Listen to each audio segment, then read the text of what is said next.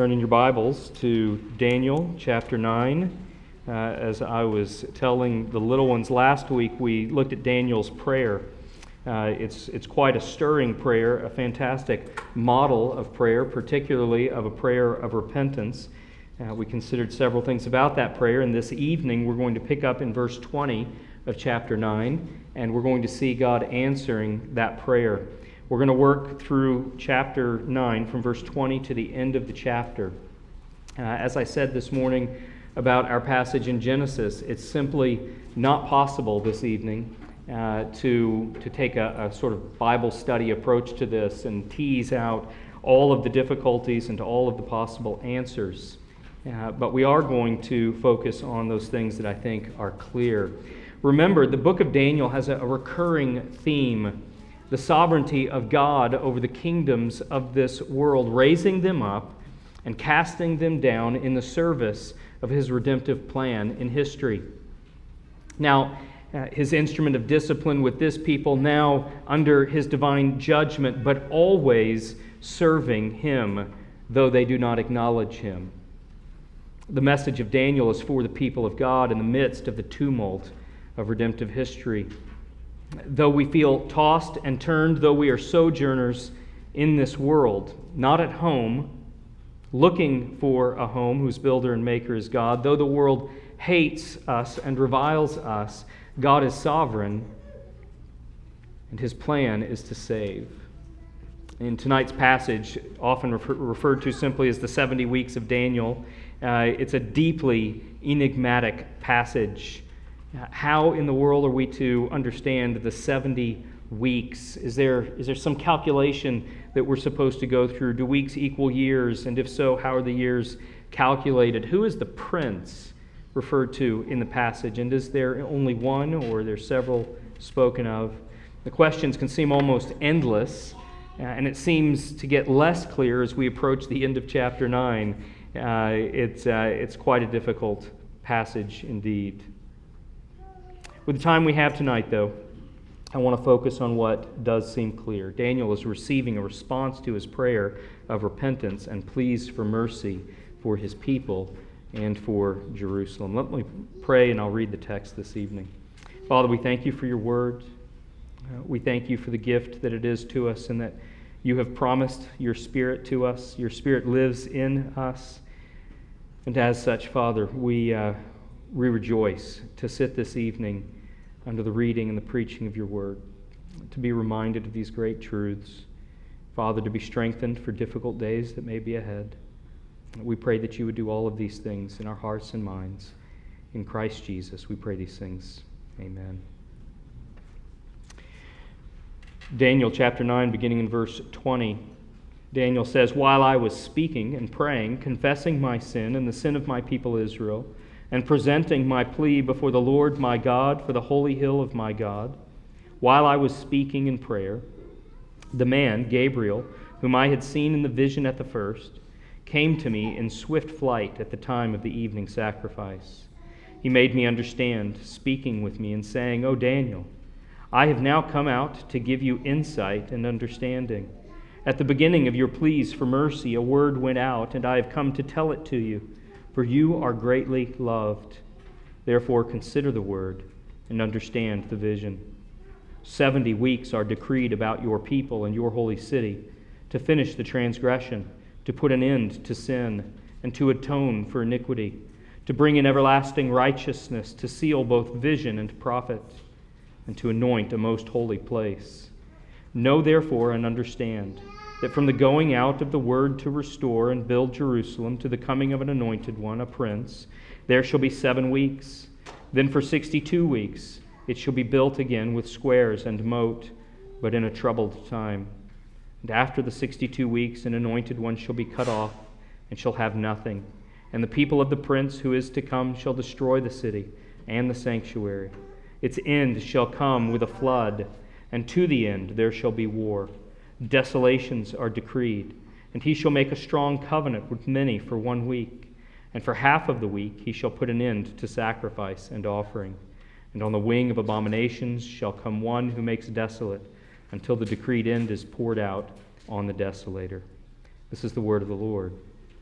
Thanks be to God. Whatever we're to make of it, it sounds difficult, doesn't it?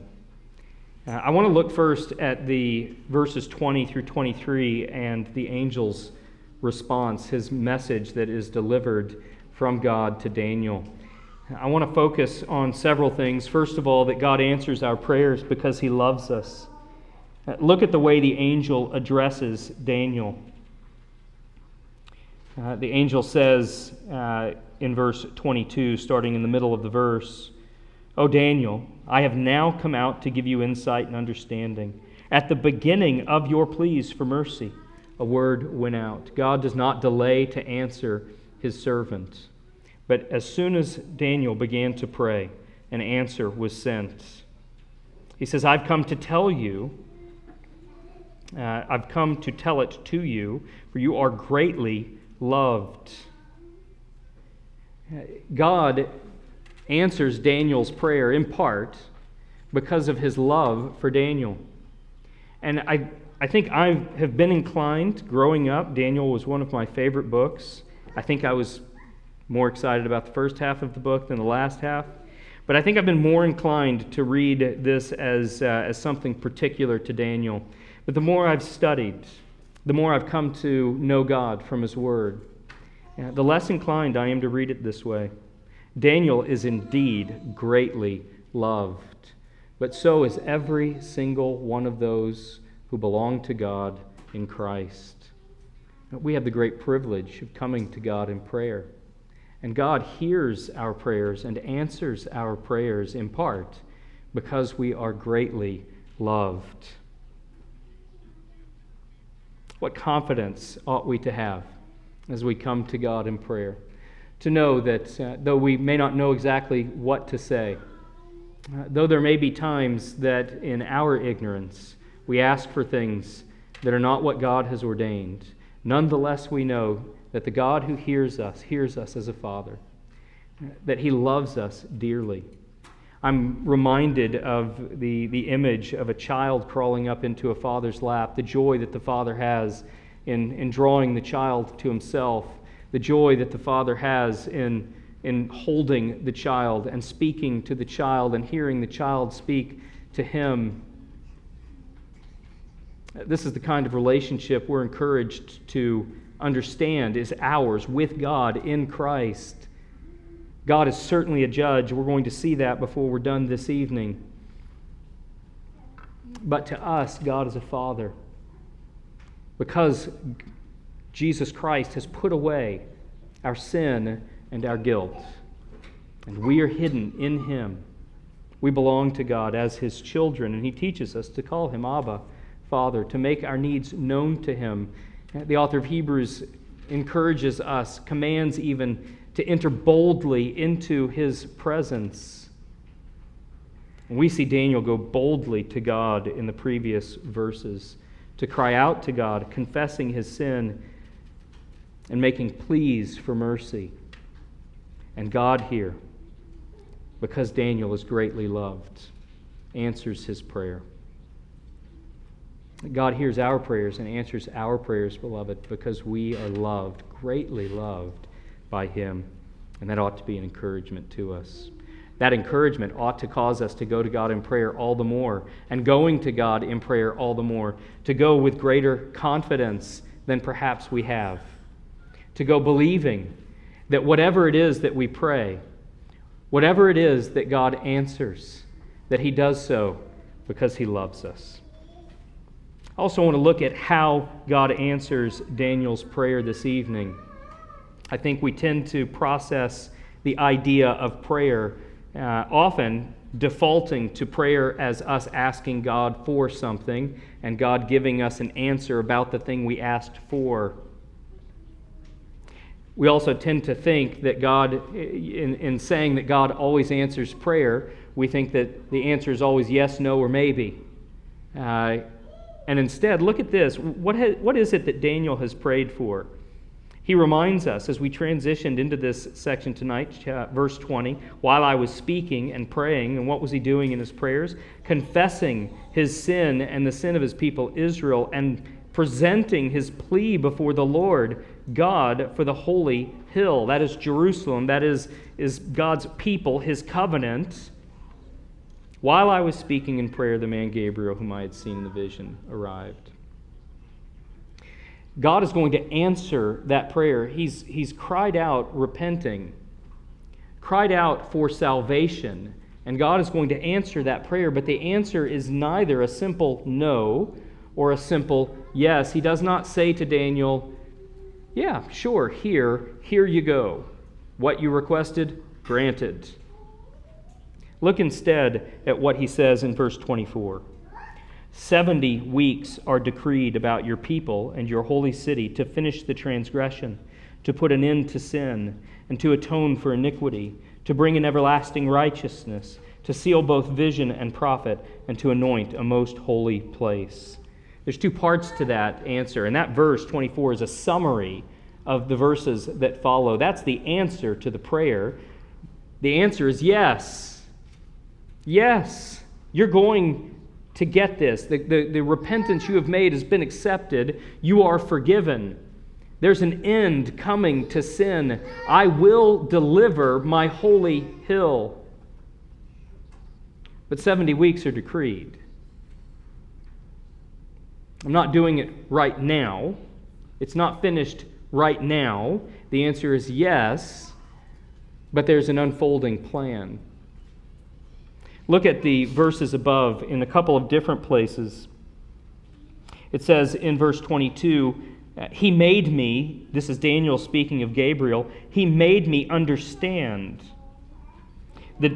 Gabriel says down in 23, I have come to tell it to you, for you are greatly loved. Therefore, consider the word and understand the vision. Up above that, at the end of 22, I have now come out to give you insight and understanding. God's answer to Daniel's prayer is to give him insight and understanding. As I was wrestling with this week, I was reminded over and over again of instances in Scripture where this is how God relates to his people. God comes down in the form of a man, visits Abraham. You remember the three men who visited Abraham, and after visiting with Abraham, they are headed off to Sodom and Gomorrah to destroy Sodom and Gomorrah for their sin. But one of the three remains standing in front of Abraham, and there's an internal dialogue that we are made privy to. That one who stands and remains with Abraham is God himself, and he says, should I tell Abraham what I'm going to do? Seeing that he is going to be, I'm going to make him a great nation, and all the families of the earth will be blessed through him. Should I tell him? And then he does. He doesn't answer his own question except to go ahead and do it. He tells him. There's a point where the disciples in Matthew come to Jesus, and there's a hint of gentle reprimand in their conversation with Jesus. They say, you know the parable thing's not working, right? Nobody understands what you're saying. Why do you keep doing this? You can see they don't understand you, right? And do you remember Jesus' response? Jesus says, to you it has been granted to know the mysteries, but not to them. To them I speak in parables so that their eyes will be blind and their ears will be shut, and hearing they will not understand, seeing they will not perceive. How is it that God relates to those who are his? He brings us into his plans. He says to us that we are friends, and as friends, he tells us what it is that he's doing in the world. And this is what we see about how it is that God answers Daniel's prayer. It's not a simple yes, done. But it's not a no either. It's absolutely a yes, but it's a yes, but 70 weeks are decreed. Daniel, come closer. Let me tell you what it is that I'm doing in the world. Brothers and sisters, he's done this with us and continues to do this with us We see, as I mentioned earlier in Matthew, he's doing it with the disciples. And this is how he does this with us. He has given us his word and his Spirit that dwells in us. And that Spirit at work in that word as we read the word, as the word is preached, as we memorize that word and meditate on it and study it, God is saying to us in his word, this is who I am. This is what I'm doing. And he says this to us because he loves us. He invites us in to the plan that is unfolding in the world. God answers Daniel's prayer by inviting him in. Finally, we see, and here we're going to focus on the last group of verses in our text this evening from 24 on.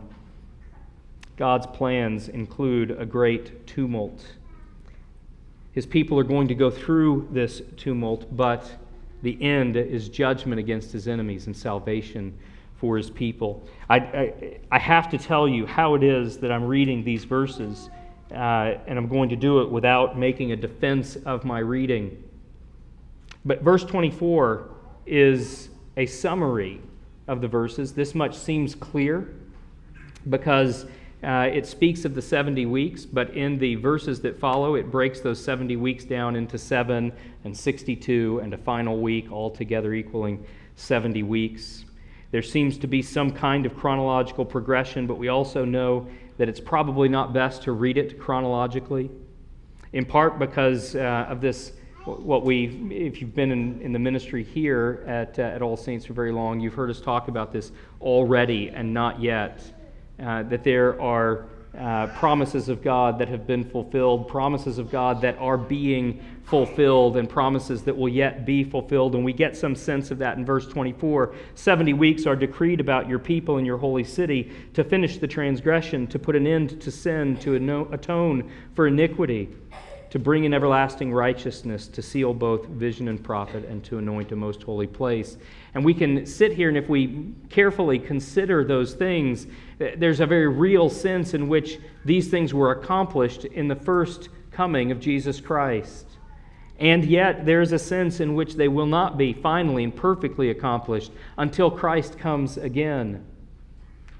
What unfolds in the following verses, generally understood, is a description of this work in history. And it's a work that is filled with conflict.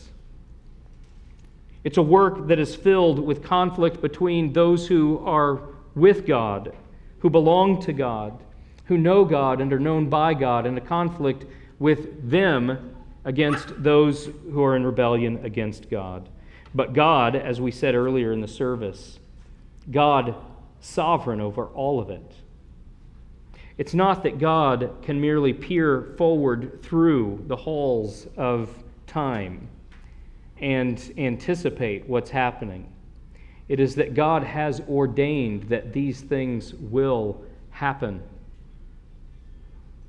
All of it resulting finally in salvation and judgment. We see the salvation clearly described in verse 24. We see the judgment described in the latter verses. Desolations are decreed, and on the wing of abomination shall come one who makes desolate until the decreed end is poured out on the desolator. The message seems to be this, without getting into the details. The message seems to be that yes, salvation is coming. Yes, I will deliver my holy hill. Yes, Israel is still my people. I have a covenant people in the world, and I have not abandoned this covenant people, but there's 70 weeks that must unfold between now and the end. And those 70 weeks are going to be filled with tumult. They're going to be filled with trouble. And my people are going to go through this 70 weeks. They're not going to be delivered from the 70 weeks, but delivered through it. God's plans include a great tumult, and his people will go through it. But the end is judgment against his enemies and salvation for his people.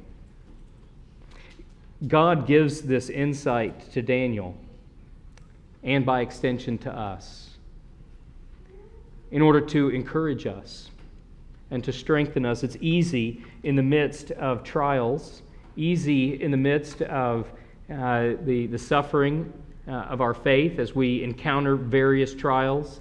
It's easy to begin wondering, does God know? Does God care? Is God at work doing something completely contrary to my good? Am I here only to suffer for His sake? Instead, we're to understand that God is at work. He's ordained all of these things. He's done them for our good, and He intends our good, not only now, but ultimately intends our good in salvation, so that the intention of giving us this glimpse, however difficult it might be, however murky it might be to us, God gives us this glimpse into the unfolding of redemptive history all the way up to the last day. These verses they don't finally culminate merely in the first coming of Christ. They don't finally culminate merely in the destruction of Jerusalem in 70 A.D. They finally culminate in the second coming of Christ. And the 70 weeks, I should have said it earlier than this, but the 70 weeks are not to be calculated. We're not to determine that the weeks mean years or decades or centuries. Even those traditions within evangelicalism, those traditions that take God's word seriously, they believe it is absolutely authoritative and without error, but they attempt to do the math here in order to anticipate when these things will happen in human history.